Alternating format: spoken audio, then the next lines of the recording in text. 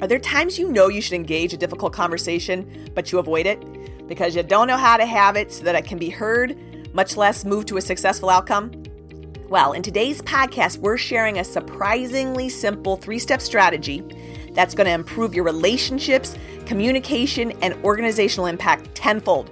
You'll hear a personal story from me, and you'll learn what all this has to do with shaving cats. Welcome to Playing Full Out, where you'll discover tips to break through the personal and professional barriers in a hectic world that are preventing you from leading your optimal vision of life at work and home.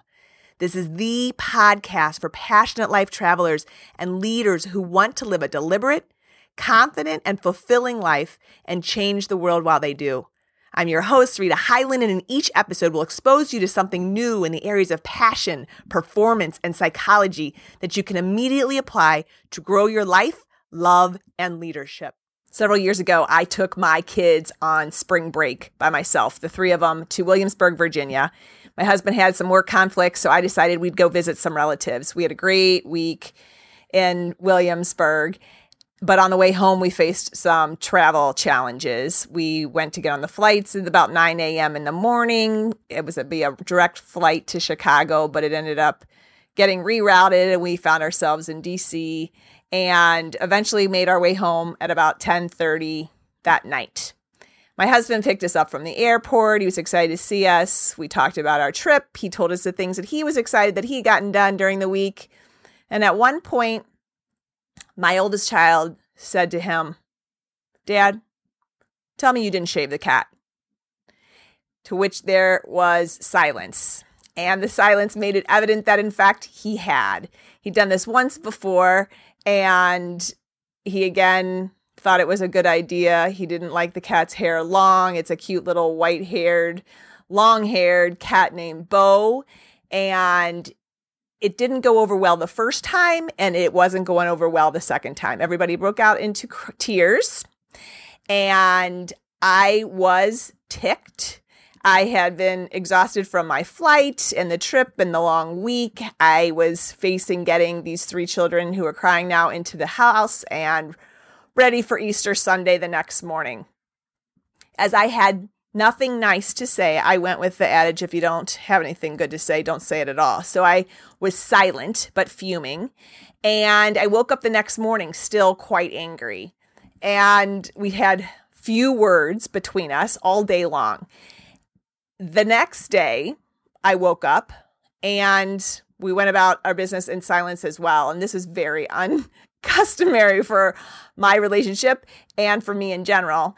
I decided then and realized that something had to happen in order for this conflict to change. We both felt really right in our decisions and that the other person was really wrong, and we were both doubling down.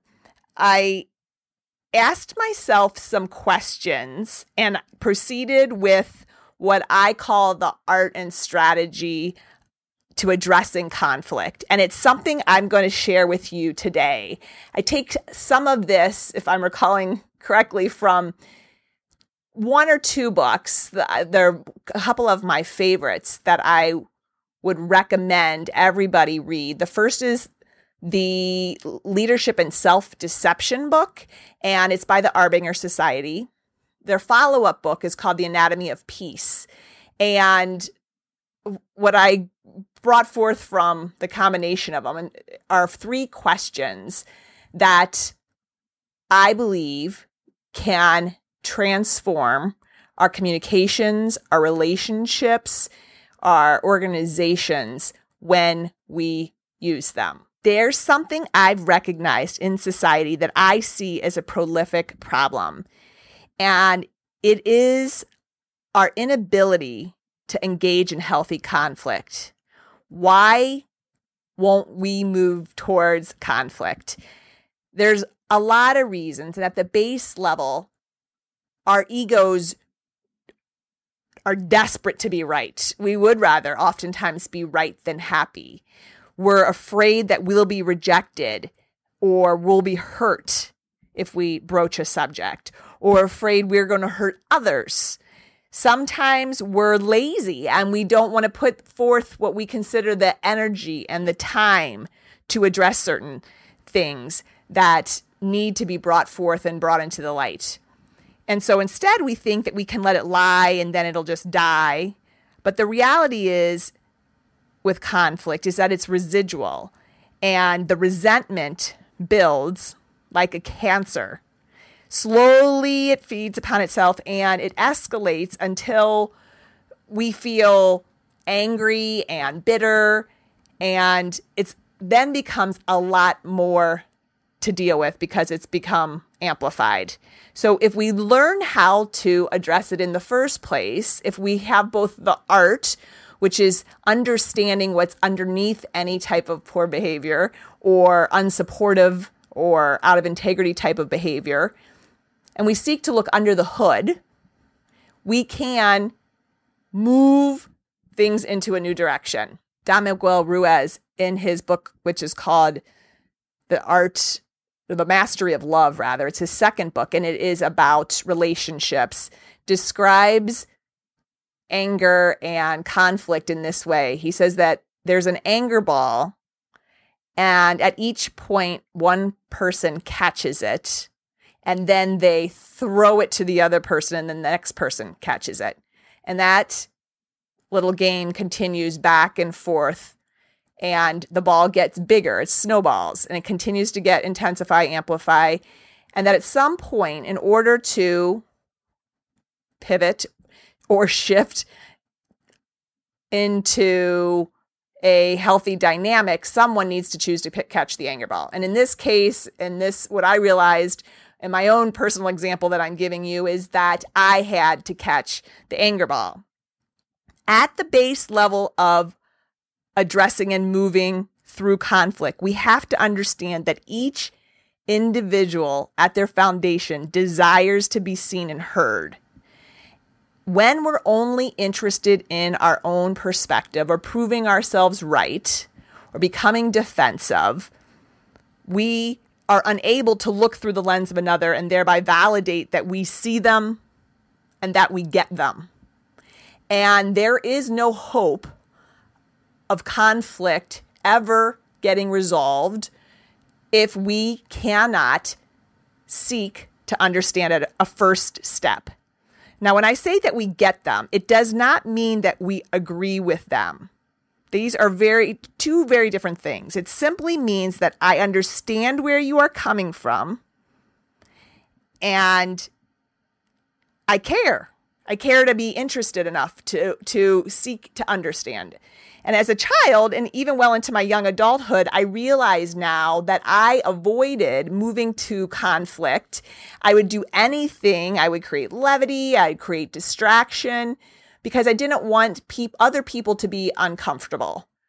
What I do now, it's ironic because after many years of learning and experiencing, is that I go straight into what they call the elephant in the room. I go and prick it and discuss it and bring it forward, because any time that you shine the light on what is dark, it too becomes light. So let's talk about how we turn things from dark to light. When we do notice that a behavior is not supportive to an individual or others, there's something that's unattractive, the first question to ask ourselves is, what is this person worried, concerned, or afraid of? What are they worried, concerned, or potentially afraid of? The second question is, how am I unwittingly contributing to that worry, concern, or fear?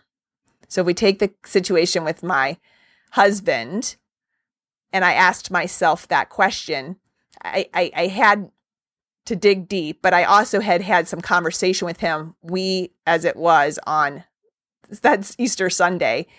And I heard through it that he at one point said, I don't feel like you're taking into account my opinion or that it matters that I want what I want with regards to the cat. Bam. There it was. He was worried or concerned that I wasn't hearing him and that he wasn't going to get his way or be seen or heard.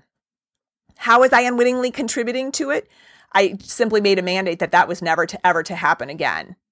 And decreed it without probably much interest or concern for why he did want to have this thing have a lion's cut. And the third question becomes, how can I help alleviate his fears? If his fear is that I'm not hearing him, I don't care what he has to think or say on topics, then how can I help alleviate it? Well, why? Why should we be concerned and try to alleviate people's worry, concern, or fear? Here's the reality. Because when the brain is operating from a negative, neutral, or stressed space, brain science has shown us, and more specifically, the research done by Shawn Achor, who has a very interesting TED Talk that if you haven't seen, you should go out and see. His research shows that our faculties, our qualities, including human intelligence, problem solving, creativity, communication, they all decrease significantly when the brain is operating from a fear-based, stressed out space. So if we're working in combination or collaboration with individuals, whether it be in our home space or in our workplace, we need to call upon ourselves to show up and to positively affect and impact conflicts and relationships to a successful conclusion. And this is why it is our business as managers to be interested in the psychology of another person. So once I got the art, they used these 3 questions to understand what was under the hood, which was affecting my husband. And I realized how I was unwittingly contributing to it and my ideas and thoughts for how I could pivot it to progress. I addressed it with a strategy. I called him up at work and I began in this way. I sense that you are concerned that I don't take your opinions into account and that I am uninterested in hearing how you feel about the cat. I'm sorry to the extent that I've unwittingly contributed to that by mowing over you the last time that you did this, or when I do this in these other places. It is not my intention. My ideas for suggestions and solutions are the following. And so in that way, I had just done 3 things. I had acknowledged that I get him. I see and hear what's really this is about. I apologize for my participation in it because we are 100% responsible for 50% of a relationship. And then I made my own suggestions for how I'd like to contribute to making something different.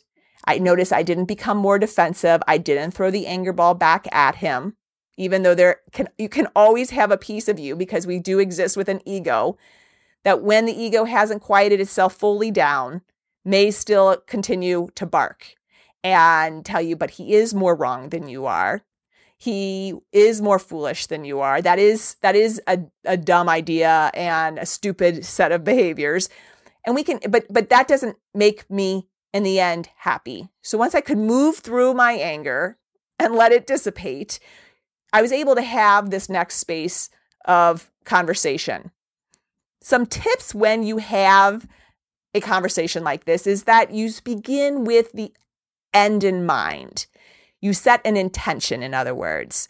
That would look something like this. The intention of me having this conversation with you is that we have further peace in how we talk to each other. I don't want to continue this argument. So my intention is that by the end, you and I have a closer relationship. When you do that and you've set your intention, and this is very specific as I see it in the workplaces, and I will give you a professional example in just a moment. What happens is that people know where you're going with it. They know their mind's going to wrap around trying to get there with you, more likely. And it also keeps you in place. So again, when things start to go on tangents or people go off track or there's defensiveness comes up, you can always go back to, remember, my intention is that this takes us to a better place or a faster pace to deliver that item, whatever the case may be. So be clear of having the end in mind. When you are showing that you understand someone, I think the best 2 words are, I sense. This is what I sense. Doesn't mean that you know it, but you sense it. And so you're interested in seeing are you correct? Are you nailing it? Give me some feedback. Once you say, I sense, or I realize you might feel this way, and it's usually a fear-based way, or hopefully an inaccurate perception based upon the relationship, the next step is to say, the truth is this. So you may feel that I don't care about when this product gets delivered, or that I make you happy, or that I take your opinion into account. The truth is this.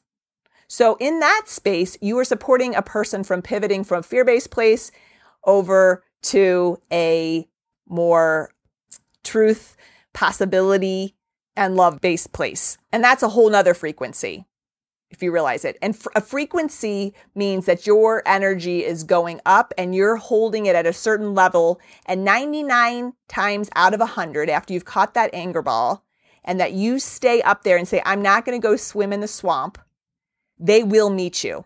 I've done this for 17 years now, and I'm always amazed, my clients are always amazed that when they come at it from a love-based or truth-based place with a high frequency and a high energy, and believe it is possible to turn something around in advance of seeing the evidence of it, that other people want to meet them there. In our organic state, we do not want to remain negative, stressed, or just neutral.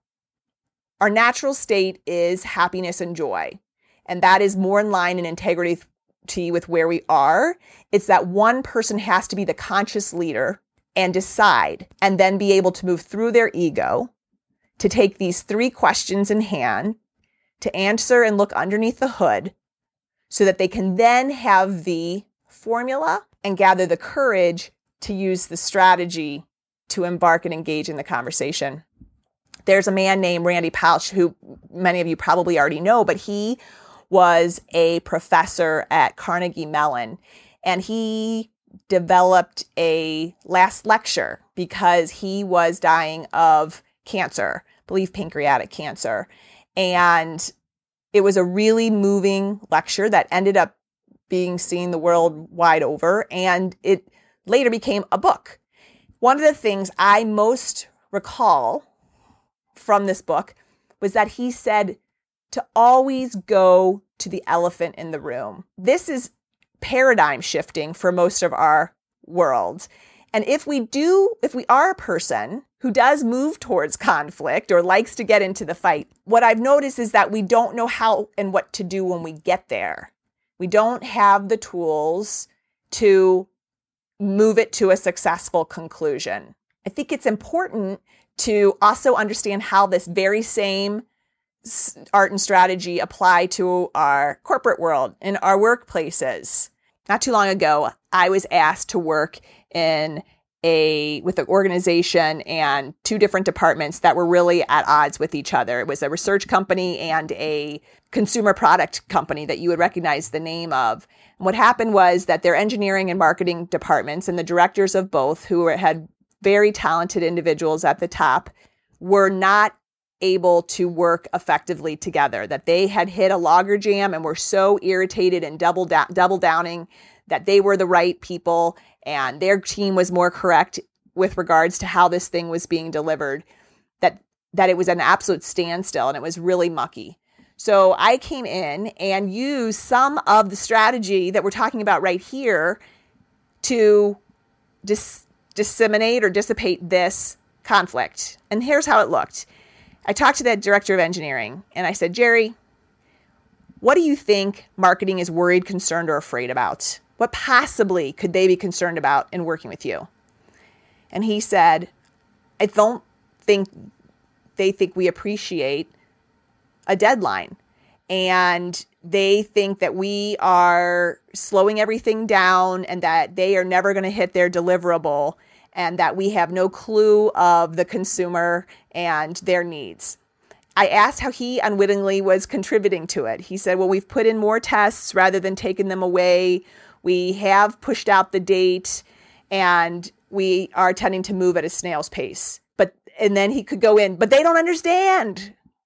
And I just said, how could you seek solutions to help alleviate their fear? And we came up with some. I went over to marketing. I said, marketing, what do you think engineering's concerned about? Are they worried about? They are so worried that they're going to deliver a product that might get recalled or that we don't have enough tests. But they never do, and it's always okay, and they just over worry. And I said, but how are you contributing unwittingly to their problem? We try to ramrod them. We don't respect them. We think that they don't have a clue of what the real world's about, that they're back tinkering with their gadgets. And I said, then how do you think? What solutions do you have and ideas do you have for helping to alleviate their fear? And so I got them both in a room. And when each of them use some of the strategy, which is I sense that you all think that we don't care about what you're going through and the deadline, engineering says to marketing, know that we do. I care about your deadline. I want this out as much as you do. This is our concern. I think that we're contributing to it like this. I apologize to the extent that we play in this. How about if we look at moving those, trying to drop one of the extra tests or having them go on simultaneously and trying to get it out? Marketing did the same. It didn't move quite as quickly as that, but it did move. Because when people stop and look through the lens of another, they can see a whole new world and have a whole new host of behaviors and ideas and creativity to unite and get to the end. But they can't do that when they're sitting in their ego-based place and continuing to throw the anger ball back and forth to each other. Here's a final tip. When you are the receiver of someone's feedback regarding a disagreement, be the kind of person who listens. I have a lot of, let's say, highly positioned leaders who want feedback. But my first question is always, are you creating the environment that is safe enough for a person to be able to bring something to you? Ask the question, am I doing everything to alleviate another person's fear? Or how am I unwittingly contributing to it by not seeing what they're saying? Begin with, I appreciate your perspective and you bringing it to me. Seek to understand them even if you disagree, and let them know you hear them by saying, I get your perspective. I was on the telephone not too long ago with a popular children's store and putting in a really big furniture order. And I'd spent 45 minutes probably on this online order, if not more. And I'd done it for a second night. And it was based upon an ad that had come up on the computer. And it's one of those things where you get to the very end of the order and they're not going to take off. Your item is an exclusion or exception to the offer. Stunning. You didn't read it all the way down, 20 inches below the fine print. So I called for the second day because this second day I was sure that this was not an exclusion. And I talked to the customer service and I said, look, this is what's happening. And I can't understand because it says this, and I feel like this is like fake advertisement. And the person on the other end from the company started to tell me why I was wrong and had a really disgruntled, irritated voice. And I said, whoa, whoa, whoa. Right now, the only thing you should be saying to me is, I appreciate your perspective, and I appreciate your opinion, and I appreciate you bringing this to me. I am the consumer. I am the person that is providing feedback. Even if you don't agree with me, you tell me that you get me. I explained I was a business coach and I was going to help her, give her a little bit of feedback and get a little information. At that point, she immediately started to crumble and apologize. And she's like, I know, they tell me I got to share this. I got to fight back. And I said, well, that doesn't do anything for either of us, right? She's like, no, I know we're in the wrong. And I know this is terrible that we do it this way. And I said, I can't be the first person this has happened to, right? She said, absolutely. But the thing is that I have such a large order going through that you're going to lose me because you don't hear me. I mean, I want this stuff, but if you don't hear me and I don't feel seen or heard, it's dead. And that's really what happens in a lot of our politics, a lot of our world. And I think it's really important that if we aren't able to address and move towards conflict and to its successful conclusion and teach our children to do the same, that we are, in fact, contributing unwittingly to the many and large world wars that we see out there. No, I'm not the person down in a gang, or I'm not over in Iraq fighting, but how am I contributing or contaminating to the energy of war in the world? And the first place is to start to clean up our own business. That's my opinion. And to clean it up in our homes and to clean it up in our organizations and to be engaging in a kinder and more loving approach, conscious approach to conflict. I get that addressing conflict within our families or at our workplaces can be scary, and we often aren't practiced at using our voices or naming the elephant in the room, and we fear other people's responses. Be okay being uncomfortable. Brené Brown talks about being willing to be uncomfortable for 3 minutes so that you're not uncomfortable for 3 hours, 3 days, 3 weeks, 3 years. Go there. Practice it. You now have the framework. Write the 3 questions down on a 3x5 index card and see how many opportunities you have to use them on a regular basis. When you engage in the art and science of conflict, you'll become what's like a conflict whisperer. I've been amazed at how fights where people are never going to speak again can be transformed into exceedingly loving relationships. People on the cusp of divorce, moving into their relationship once again after 10 years, brothers and sisters who haven't spoke and are just furious and will never decide never to speak again. They've been transformed. It's absolutely stunning when we seek. And this is why I really, if you're really interested in the topic, I do encourage you to go read The Anatomy of Peace. It's also a story, so it's not like a didactic self-empowerment book. It explores a Israeli and an Arab who are teachers now of conflict. Both of them their brothers had been killed by people from the other side. And it makes you think that if these two people can find peace, then certainly we can in our relationships at home. Ronald Reagan said that peace is not the absence of conflict. It is the ability to handle conflict by peaceful means. Love it. You've got the tools. Go forth and play with them, and we will talk again real soon. Thanks for tuning in to Playing Full Out. Be sure to subscribe on iTunes for more tips, tools, and inspiration to leading the optimal vision of your life, love, and leadership. And remember, a half version of you is not enough. The world needs the fullest version of you at play.